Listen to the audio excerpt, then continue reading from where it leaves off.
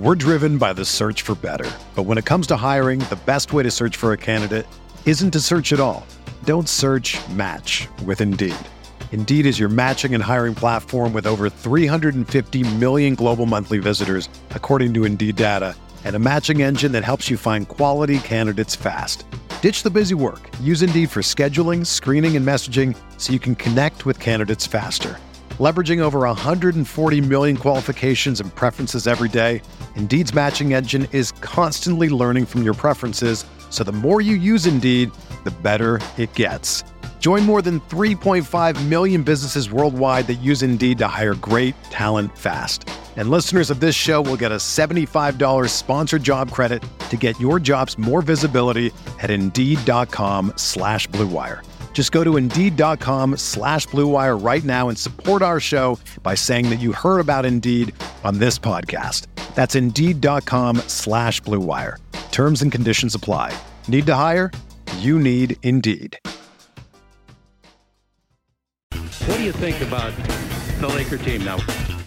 You follow the box scores of the games every day? Just the Lakers. You're kidding. That is really a compliment. I was pleased to see you smile at the top of our show because once the game starts, you have a game face. You don't smile much out there. I don't think you have to do things for money anymore. Correct. What's up, Laker fans? Welcome to the Laker Film Room Podcast, brought to you by the Blue Wire Podcast Network. I'm Pete, joined by Darius and Mike. And at the end of yesterday's pod, we talked about, hey, let's maybe do a lineup pod tomorrow. We're going to wait a few games to do that, let the numbers kind of settle. Even we're still at that point where one game can shift things significantly, and we don't want to draw too many, conclusions. But the upcoming 10 games that the Lakers have, I think, are really going to determine a lot about the season. It's one of the easier parts of the schedule. So set the stage for us, Mike. What are we looking at over these next 10? Because I think it's really going to determine who we are this year. Yeah, I think it probably is the easiest stretch that the Lakers have all season on paper.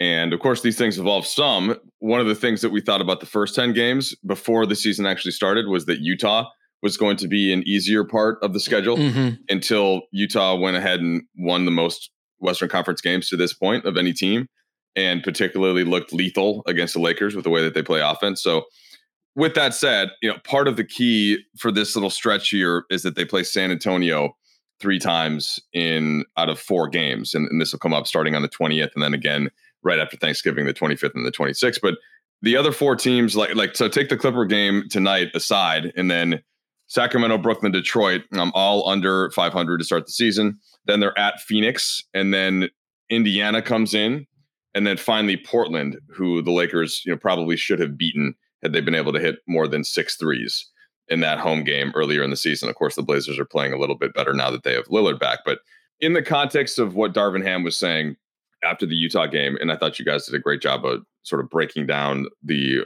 overall vibe of what's been going on right now. This is, in a way, I think that Darvin can almost frame it in a certain way. All right, that rough start. We didn't have guys available. No Schroeder, no Bryant. These guys, they should come back in this stretch. We learned that Westbrook needs to be coming off the bench. We've learned that certain lineups are not really working. The team is a little bit too small, but maybe that can be accounted for, especially once Bryant returns. So I feel like they've got this stretch where they can sort of say, hey, we're not quite that team that started the season. And this is wishful thinking a little bit, but I'm saying this is the approach that they have to have here, where wipe that slate clean, Darius, and let's see what we can establish before you get into a pretty brutal December. And set aside the strength of the schedule thing, they just have to stack some wins, just period, right here. They have to stack some wins and play with a certain amount of, I think, desperation in these home games that are coming up as they sort of embark upon the rest of what the season is going to be. I think those are all points that were well made. When you guys sent me a note saying hey, I think we should talk about the next 10 games because Lakers just played 10 games. Well, in those 10 games, they were 2-8. So I'm just going to pose a simple question to you guys. What is, over the next stretch of 10 games, is there a target record that you're seeking out in those 10 games? Because I agree with everything that Mike said in terms of playing style and desperation and focus. And Pete, we had talked about morale and those sort of things in yesterday's pod, right? And so win and loss league, right? And you're judged by your record. And I'd love to see all of that effort stuff play out and all of the desperation and all of that stuff. But it's just like, at the end of the game, they got to be up on the scoreboard. Right. Yeah. And so where are you guys at in terms of how important is that? Because there is that connection, right? That symbiotic relationship between effort and results. And they're teetering a little bit, I would say, at least their record is as such where you could understand if they were starting to teeter a little bit. Very much so. And through those first 10, right, and looking at the schedule, putting Utah even aside, we kind of knew this first part was going to be tough. And so considering where we are, I had a little bit of bandwidth for moral victories. I know we hate that, but we're figuring out who our lineups are, who our guys are amongst a bunch of very similarly talented players. And just the odds of like nailing it the first time when you have those type of circumstances are low. And then when you combine that with playing good teams, I was looking at it going, yeah, we're probably going to take our lumps for a bit. But this stretch, Mike, this is a very objective, did we win the game or not stretch for me. I think we need at least 6 of those 6 of the next 10 to feel decent about ourselves going into the next stretch and into that December stretch. And even beyond how we feel about ourselves, just like you said, from a practical, you need to stack wins sense, we need that. So that's where I'm at. I think we need at least 6. How about you, Mike? Yeah, looking at the schedule and looking at the specific 10 games, 6 would be the mark that you need to get to 8-12, which is still not great, especially going into a difficult December stretch. But the Lakers they're almost in a situation already where you're having to target like later in the season what that play-in range is going to look like. That's just the reality when you start the season this poorly in a conference that has not that many teams playing great, but enough teams playing well that the numbers just start to bear out a certain way. And then also factoring in the number of teams that probably have a different goal in mind as the season goes on. Utah would be the one exception out of that group where they may just continue to play well enough that they say, well, we're already too far out of the Wembanyama mix and let's just go for it. And, maybe even like they've got so many first round picks coming up in the future anyway, that they may just say and the way that I was just there, right? The way that the city is responding to that kind of blue collar effort, it's a fun mix to be in right now for them. So you got to ride that wave. Yeah. Yeah. So I don't think you can necessarily count them, but there are teams though that remain to the threshold where getting to the 10 isn't going to take some miraculous record. That's kind of what I'm getting at by getting to an 8-12 as opposed to a 7-13. And here's the other point, Darius, to make, I think, about what the schedule is. So in these first 10 games, other than maybe what Portland was when the Lakers saw them, and they've shown themselves to be a little bit better, at least than some of the expectation with some of their bigger, younger 3-and-D type wing players complementing the backcourt that scores. There wasn't one of those games where it's like, yeah, this team just isn't good. And basically by playing hard and showing up, you will beat that team. The way that the Lakers played in the first 3 games defensively, like that type of way. If they play that way against your Sacramentos and Detroits and San Antonios, right? Those are games that you could lose one of them or a couple of them, but those are games that if you bring the requisite level of necessary energy, that the Lakers have enough talent to win those games. And I don't think that was always the case in the first 10. And therefore, Darius, you get to that number where I think that the Lakers have to shoot for more than 6 wins. Like I think 7, is a fair way to put it, assuming health from LeBron and AD and all that, and getting Schroeder back and getting Bryant back. But if you don't get to 6, and that's the number that sounds like Pete and I both arrived at, then I think you're in the trouble continues, and we're having a different kind of conversation after those next 10. But since you threw out this idea, what was your number and why does it matter? 6 is fair. I'd love for this team to, after 20 games, to be 500, honestly. Like internally, that would be my goal. And it'd be the idea that if I wasn't outright saying that to the team, it'd really be, or maybe you just say it to the team, like, hey, after 20 games, like this is our target. Because like you don't reach goals unless you set them. So that's sort of where I'm at. The prospects of the December schedule, like you sort of hinted at before, Mike, those are difficult games. And we talked about this in our lead up to the season where we did our schedule pod, right? Which is one of our favorite pods of the preseason, because Just it lays out sort of where you're at and where you think the team can go. Like, I would argue that before the season started, we thought this was going to be a difficult stretch, but we also thought there were going to be more winnable games in there than the 2 that the Lakers have gotten. And so, Mike, I think you made a spot on point about the West not necessarily being as strong, but there's enough parity in the West where these teams are cannibalizing each other, and the Lakers are at the bottom of that food chain right now, being 2-8, right? And so they're the team that's going to need to like steal a couple of extra meals from that cannibalization in order to sort of like get back into the mix where on a night-to-night basis, it's not so much like, where are we? Because that's the sort of thing that starts to weigh on you as well. And that's one of my sort of side burner concerns around the team. It's a cousin, Pete, of that morale discussion that we had yesterday, because morale has a way of like sapping your in-game energy, right? Like, oh, they went on a run. And Darvin sort of spoke to this before about their spirit leaving the arena a little bit in some of these third quarters. But the last place you want to be is 18 games in, 20 games in, and standings watching, or feeling like, hey, like we're already like, it's like if you're in a race and the pack is sort of getting every like 2 or 3 minutes, the pack is getting further and further ahead. And you're just like, oh, wait, they're really small now way up there. And like your pace car is gone. And then at that point, you're just out there by yourself a little bit. What if you roll your ankle, Darius?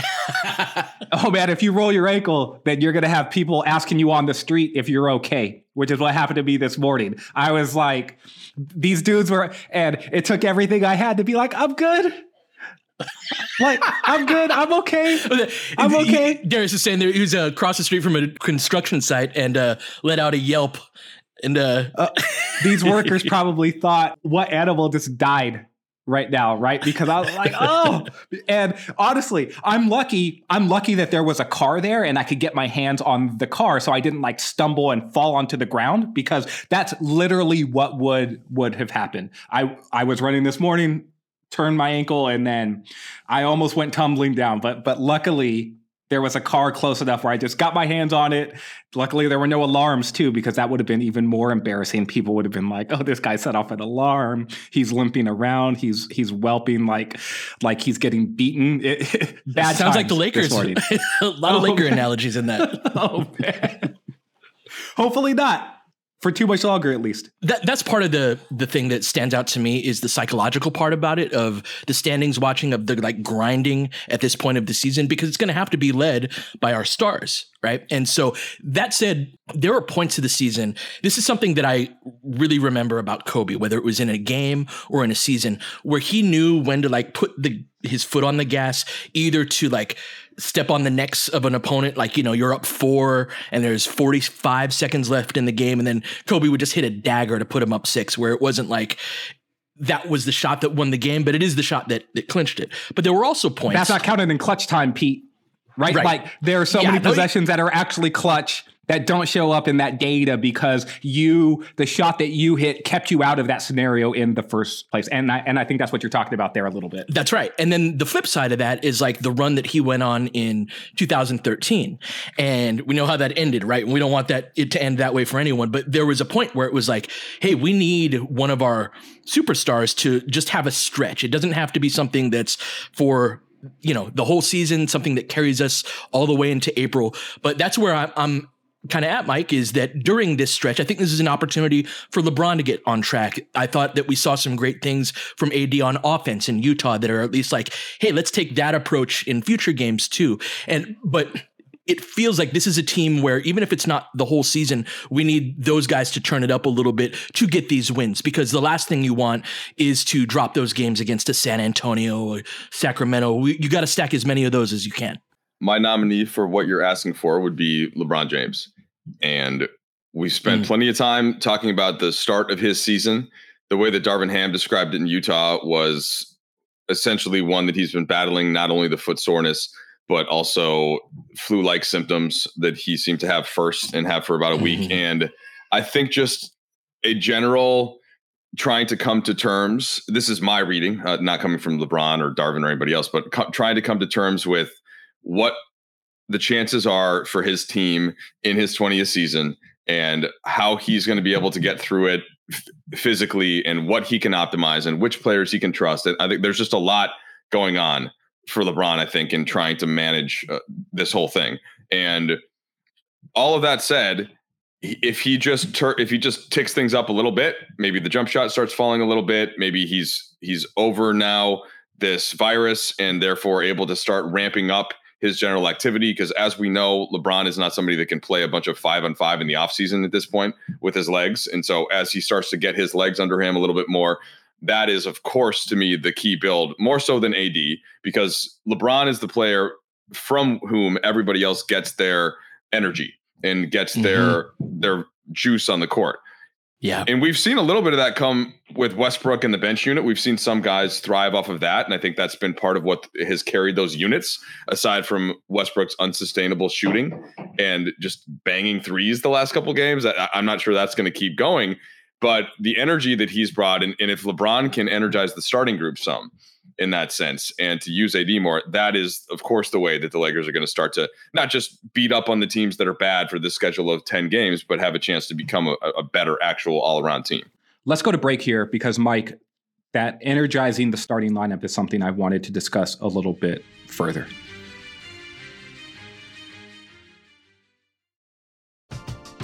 We're driven by the search for better. But when it comes to hiring, the best way to search for a candidate isn't to search at all.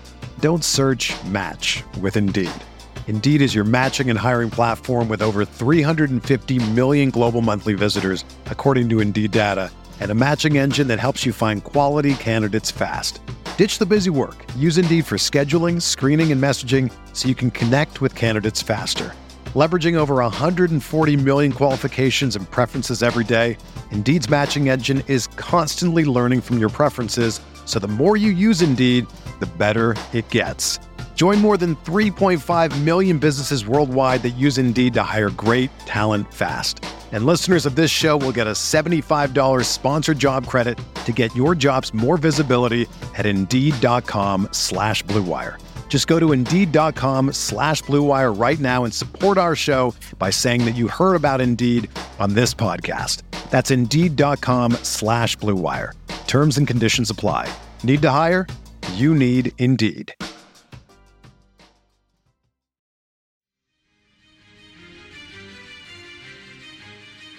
So, Mike, you sent me the injury report stuff last night because I've got a game preview going up at Lakers.com. And one of the three things that I'm discussing is the injury report, right? And so Patrick Beverley is off the injury report. He had missed back-to-back games due to the illness that he caught that sort of went through the team a little bit that Mike mentioned about LeBron earlier. LeBron is listed as probable, which is great. AD is listed as probable. And Lonnie Walker is questionable. So there's a real prospect that the Lakers, who played without 3 starters against the Jazz and 2 against the Cavaliers, that they'll be as healthy as they've been, in theory, all season. And the Lakers have not been a good first quarter team. They have not been a good third quarter team. They've been okay, I guess, in the fourth quarter at times, but they have been a dominant second quarter team, which is something I also wrote in the dominance, probably a stretch, but they have the third best net rating in second quarters in the entire NBA. And this is something that you brought up in the context of like, hey, almost every game there seems to be a second quarter run. Well, that's played out in the data as well. And so part of that energy is through units that are led by Russ, and part of it is because they've been playing these small ball groups with LeBron. But there is an uptick in energy during that second quarter that I think is super noticeable and stands out in contrast to other parts during the game. So I just want to put it to you at this point. How do the Lakers try to look at the team on tape that they see in that stretch of the game and replicate that and channel that into other parts of the game, particularly at the start, because those runs that they're going on in second quarters are often to get themselves out of a hole and then take control of the game. But if they were in better position after the first quarter, those leads might turn into 20 point, like, oh, we're up 20. right? Which is a whole different feel. And that's also how you boost the spirit of your group and start to build in-game momentum that you can carry forward for game to game to game to get to the point where we're talking about an 8-2 stretch over a 10-game period, right? I love that you focused on that idea of energy because I think that's super important for both groups, and the discrepancy between the starters and just kind of the first quarter groups versus the second quarter in particular, and then again raising its head in the third quarter. Part of it is not changeable. It's a function of the roster, right? Where you've got 2 star players and then 3 guys, whether you've got Pat Bev, who's been a starter for a while, but he's been really bad offensively so far this season. And then you're starting a vet min guy in Troy Brown and an MLE guy in Lonnie Walker. Like, just from a talent standpoint, that's where we should be weakest, especially if Russ and $47 million is coming off of the bench. It just kind of stands to reason that the group across from us that has usually 5 of their top 6 or 7 highest paid players, most of whom are making more than all of our role guys, like, yeah, they're going to have better players. So they're probably going to play better in those stretches. Whereas in the second quarter, in which the bench groups, that's one of the strengths of our team, is that we have some depth. I thought that we did a good job for the most part on the vet min signings. And so that is the portion of the game where we look most like the team across from us in terms of the available talent that's on the floor. So part of it is something that, like, you're not going to resolve that with any magic trick or any coaching, right? That said, Mike, I think that idea of energy is something that, if in needing LeBron and AD to be dominant and to carry us, and I like that you highlighted LeBron particularly, there's a certain amount of the effort and screen setting and crashing the boards and running the floor. And it's these supplementary things that really help superstars. And I think really help a guy like LeBron James, that focusing on, to me, the starting lineup in particular and those groups having energy guys in them, I think would be wise. I've been really advocating for that energy big. I would love for it to be TB. I think right now Wenyen is a better option if they want to go that route. But that's kind of where I'm at, Mike, is that with those groups, there's not much that you can do, but we have a couple of kind of hardworking energy guys that I think can help catalyze that unit in ways that our superstars need. Yeah, starting just with the Clipper game, Zubac, and I know that Darius wrote about this in his preview, by the way, check it out on Lakers.com. He's a problem because the way that he's able to occupy all of that space inside, and especially, so Davis is starting at the 5, and what does AD want to do right now? What was he doing in order to score so efficiently and easily against Utah? It was mostly just ISO and face up and either going right around Markkanen. And even if Markkanen closed, no big deal. We can't really do that to Zubac because Zubac will just back off. He can still kind of contest a jump shot, and AD's not going to be well, I shouldn't say he can't. AD can get around Zubac, but Zubac can usually at least can close enough or bang enough to discourage it some. And so just for that one, I wonder, Darius, how the Lakers approach the offensive side of the court here. Kawhi's not going to play. Pretty much everybody else should.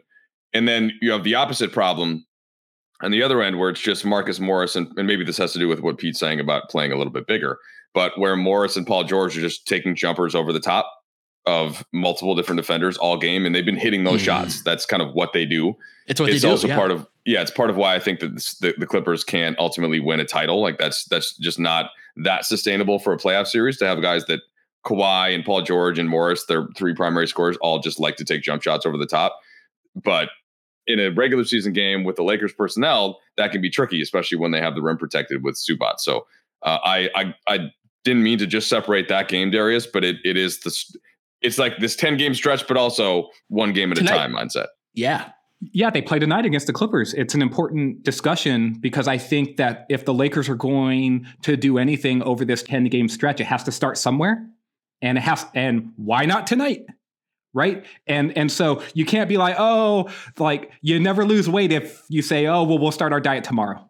Right. It's so the Lakers should be looking at the Clippers, and they should be looking at ways to exploit the advantages that they do have or play to their own strengths in order to disrupt what the Clippers do. One of the things in looking at the last game is that there were 105 possessions in that game that the Lakers played against the Clippers in the second game of the season. That's a full possession and a half more than the league leading number for the season. And it's like, I don't know, four or five possessions more than what the Clippers typically play at. The Lakers forced 23 turnovers against the Clippers and had 13 steals. One of the important things to me, when you look at the Clippers, and this is one of the reasons why I think John Wall has been helpful to them, is that they are not a quick team. They are not a fast team. They are not a pace team. Kawhi Leonard,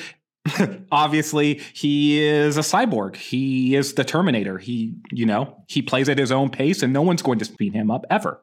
And Paul George is at that phase of his career too, where and I think this is true for Morris and it's true for Zubac. It's like, these are guys who play at that slowed down pace. They want to use their physicality to their advantages. I think that starting tonight, Pete, I think that the Lakers do need to enforce some of that speed on the Clippers and say, hey, you're going to be big and strong. Well, we're going to be fast and we're going to use the tools that we have at our disposal. And look, the Lakers lost that last game by 6 against the Clippers. Now, AD hit 2 threes that night, and there was some other stuff that you could point to and say, hey, well, that hasn't been happening. You know what else hasn't been happening of late? Russell Westbrook going 0 for 11, which is what happened that game against the Clippers, and he took 6 threes that night. And so there is a push and pull of the season, and just like Mike said that Portland has looked a certain way or this other team has looked a certain way while the Lakers have been playing them well, the Lakers have looked a different way than the team that played in the first part of the season as well. And so I'm interested in trying to take as many of the good things that the Lakers have seen the last few days and then grabbing some of those other good things that were more present during the first part of the season, because that's how they're going to have to play against the Clippers tonight, but also in this upcoming stretch of games in general. Honestly, that's one of my biggest worries with the team right now, is that like asking them to defend in particular the way they did in that second game of the season. That's something that goes away as you lose games, right? That's what we talk about oftentimes, is you can, if what you're doing isn't working, you can lose some degree of buy-in, even just subconsciously. So the team that gave up 139 points the other night and gave up some huge production to Cleveland and then again to Utah the day before, we're defending differently over the last week than we were at the beginning of the season. And so that is something that, yeah, sure, if we bring that requisite effort and energy, that's also part of the reason why I don't love starting and playing small, is because you have to play harder when you're smaller, because you have to scramble. You got to front the post. Russ had some great possessions against Kawhi, and obviously Kawhi's been out, right? And so like that whole thing is difficult, right? That is difficult to navigate when you start losing your spirit. And so that is something, Mike, that I'm curious to see if we can apply that, because I think Darius is exactly right, that the speed and athleticism and just kind of a level of oomph is something that we have as an advantage over the Clippers, but you have to leverage that with a certain effort level that I've seen wane defensively in particular. Well, the Clippers also have not played well this season. They're 6-5. They just pulled out a win against Cleveland in which they trailed by double digits with about 4 minutes left. They had a 17-1 run, which rarely happens, but what you know is that they'll play with whatever their full capability is right now. That's what they'll play with against the Lakers. And it's a mix of, because they're the Lakers and the Clippers are in this town, and they know that people in this town, the majority clearly cares a lot more about the Lakers, and Ty Lue is there and that whole thing. And so like they're going to play better than whatever they played so far. I was trying to think of the thing that disrupted the Clippers, and Patrick Beverley and his defense on Paul George, I thought was pretty effective, but Beverley has also been out of rhythm. He hasn't played that much. You guys, I thought, did a really nice job on yesterday's pod of talking about some of the playmaking and when Beverly's not in there, and if Austin Reeves is, it gives the Lakers a different look. But maybe this is the type of game that they do need to have Beverly back and just doing those things to counter some of whatever the willpower that the Clippers are going to have, and get a little bit of that nastiness, like with the the Clipper crowd, and like that edge. I think is something that we talked about before the season starting from Beverly as being necessary. And that was Pete, I'm kind of trying to balance that with how much he's struggled offensively. But right now for this game, I do think that they need that level from Beverley, and hopefully he can carry that to hitting a couple threes and, and lifting him in that way. Yeah, that's something, D, that like we got to get our defense back on track. If we have these designs on a 6 to 8 win stretch over 10 games, which is ambitious for sure, relative to how we started, like we got to get it back on the defensive end. And for all of our, all of our talking about Bev not being able to hit threes and not being able to create shots at this point, like he certainly helps. I thought he was missed over the last couple of games. He's an important defender. I will say too, that's just like for all the talk about like spirit and where spirit goes, I can tell you what saps spirit. It's when pull-up shooters go freaking crazy on you. Yeah. So who have been JC pulling up from 30? Yeah. Well, no. So who have been the Lakers' last 3 opponents, right? They played the Jazz twice, who, look, Clarkson, Beasley, Conley, Markkanen, right? All of those guys just splashing pull-up jumpers. Even THT in the second game, like, hitting this step back. I don't care. Sandwiched between the Jazz games, it was Cleveland. It's like, there's Donovan Mitchell. There's Darius Garland, right? And this level of like, okay, well, we're doing what we're supposed to be doing defensively. And sometimes we're there and sometimes we're not. But honestly, whether we're there or not, these guys are just doing the damn thing. That's also like a built-in weakness of our defense too, meaning that those are the shots that it's designed to kind of give up. And so there are going to be some nights and some teams and some players that are like, thank you very much. I'm going to hit a couple of easy ones and now I'm hot. And now even the ones that you can test, I'm drilling because I'm pulling up from 28 feet, but I'm in a rhythm. 100%. And so the Clippers offer a similar challenge, right? We just talked about them being a shoot over the top team, but one of the things that the Lakers can do is that when you're bigger, you're not often the quicker team. And one of the things that the Jazz I thought were particularly good at is like their shooters are guards. And this was true of Cleveland too. Like those guys were getting to spots. They were coming off of screens with quickness and coming off of them tight. And it was just like, there was no time to get that good back contest against a Jazz, like against Jordan Clarkson. That dude was just like, I'm off this screen. I am raising up and I'm firing. And so maybe this is me reaching a little bit, but I'm also trying to figure out how within possessions there's all of these micro transactions that happen within a possession that add up to something else, right? And and again, maybe this is a reach, but what I'm hopeful is that a Marcus Morris coming off a pin down is not the same as a Malik Beasley or a Jordan Clarkson coming off of a pin down. That Patrick Beverley being back in the lineup might be able to get a better back contest against one of those slower players coming off of a pin down than maybe Kendrick Nunn was coming off of a screen, trying to defend a Clarkson or a Mike Conley in the same way, and or a Donovan Mitchell or a Darius Garland, right? And that these are the small things that these things matter, but we don't often analyze them as mattering so much because we play the results versus playing the process. And there's a bunch of small things that I think add up to process that the Lakers have not been as good at lately. And it needs to start there, I think. But the commitment to getting back to those things versus opponents that could maybe play back into those a little bit more can also leverage things and turn things in the Lakers' direction a bit more than the team that we've seen give up bushelful of points against some pretty good offensive players the last few games. So another layer to this game, Darius, you started by saying how the injury report looks like it's going to be favorable for, well, I don't want to say the first time because, of course, Schroeder and Bryant are still out. But who's going to be left out now of the rotation? Is Kendrick Nunn getting a rhythm and getting a little bit hot in Utah? Does that give Darvin Ham, the aptitude to put him in over, say, a Matt Ryan and just be a little bit smaller? Does Gabriel play more, even though now that LeBron's coming back, that kind of puts him back into some of those lineups next to AD? And does that? I know that's been part of what Pete's been asking for, is to be a little bit bigger. So I just wonder, what do you think this? And I'm assuming that Walker is going to play. Now he's questionable, and he very well could not. But typically, if it's an illness, if you see an upgrade, it's just that's trending the right way. And then they get to the arena, and most guys, if it's an illness type thing, it'd be like, no, I'm good. So I don't quote me on that. I'll update that once I get to the arena tonight.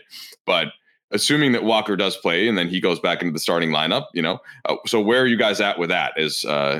As Pete, I'm sure you've already spent a little bit of time looking into this. Yeah, I think we'll probably see the starters that we've seen, the Bev, Lonnie, Troy Brown, LeBron AD group. And then off the bench, I think we probably have slightly different groupings than we did against the Clippers. I think none probably goes back out of the rotation just from a numbers standpoint. And also those bench groups with Russ have found a little bit of rhythm. And I think that having, trios and quartets and even 5-man groups just that show that blink, that instantaneous sort of chemistry. That's exactly what we need to be riding as much as possible, and obviously they'll have off nights and some nights better than others, and you adjust accordingly. But I think that at this point, when we find little things that work, like stick with that, don't upset that too much. I think I would love ultimately for Beverly to be the guy who goes to the bench for the bigger guy, and it to be like a Lonnie, Troy Brown starting backcourt, or when Dennis comes back, if we need that lead guard, that may be something that we need as well, but that's down the line. So that's where I'm at, D, is I think that we probably go back to that group that we started with and then try to keep those same bench groups. And I think, Ryan will get some time. JTA is available. I'm not sure he'll be in the rotation. But I think Mike's question about like, hey, we got some guys back and there aren't as many easy decisions for Darvin because a guy's out, right? Like, so I'm curious to see where he goes with that. Yeah, and I agree. I think that Beverly is going to start, and I actually think his defense is needed against the Clippers.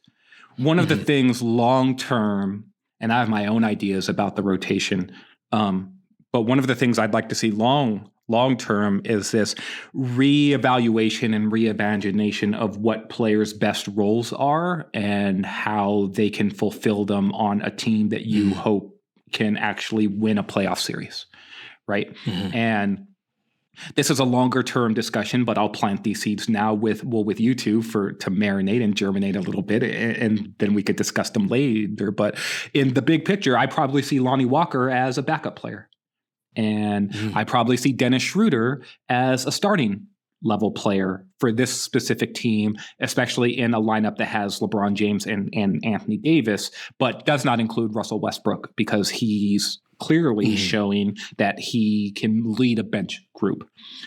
I like Troy Brown as a starter. I think that he is a connecting type of player. And then that leaves one extra spot, right? And I'm not sure if it should go to Beverly.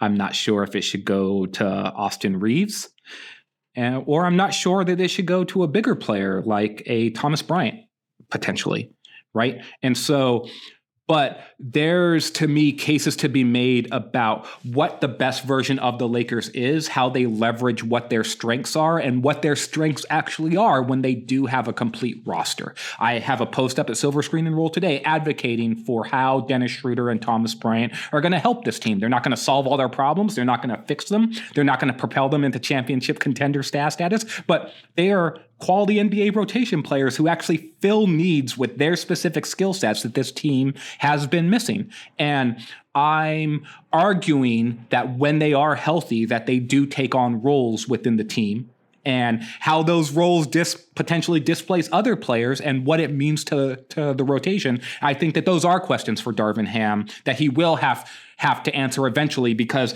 the team that he said that he wanted to be completely whole coming out of the preseason, that team has not materialized since that time. 2 days later, TB and Dennis, they had thumb surgeries, and Troy Brown was out. And since then, AD's back has flared up, and LeBron got a virus, and so did Patrick Beverly, and so did Lonnie Walker. And it's been a lot of shuffling back and forth. And so in the next week or two, though, this team should be as healthy as they've been. And I'm interested to see how that can potentially propel them towards this stretch that we've been talking about with this podcast. Yeah, that's something that whole who doesn't play now that these guys are back, I think that question becomes even more intriguing once TB and Dennis come back. So first one tonight against the Clippers. We will be back tomorrow to discuss it. But until then, you've been listening to the Laker Film Room Podcast. We'll catch you guys next time. James has got it in low to McHale. McHale wants to turn. He's double teamed. Just pass out in front. Broken up by Worthy. Tip to Magic. Worthy dies on his belly. Magic scores. There's Magic got it. Magic fires. It's good. They will. Lakers win the game. The Lakers win the game. Rebound of Lonnie. 3 seconds left. Van Exel to win it. It's on the way. Good. Kobe Bryant, 48 points, 16 rebounds. Shot with his 8th block shot that ties an NBA Finals record. A lot of Laker fans sticking around for this. You're seeing something that's very rare indeed. A Laker to get MVP chance in Boston. Of all places. Are you kidding me? Kobe, hard to believe. Are you kidding me? Unreal. Are you kidding me? Lakers looking to push.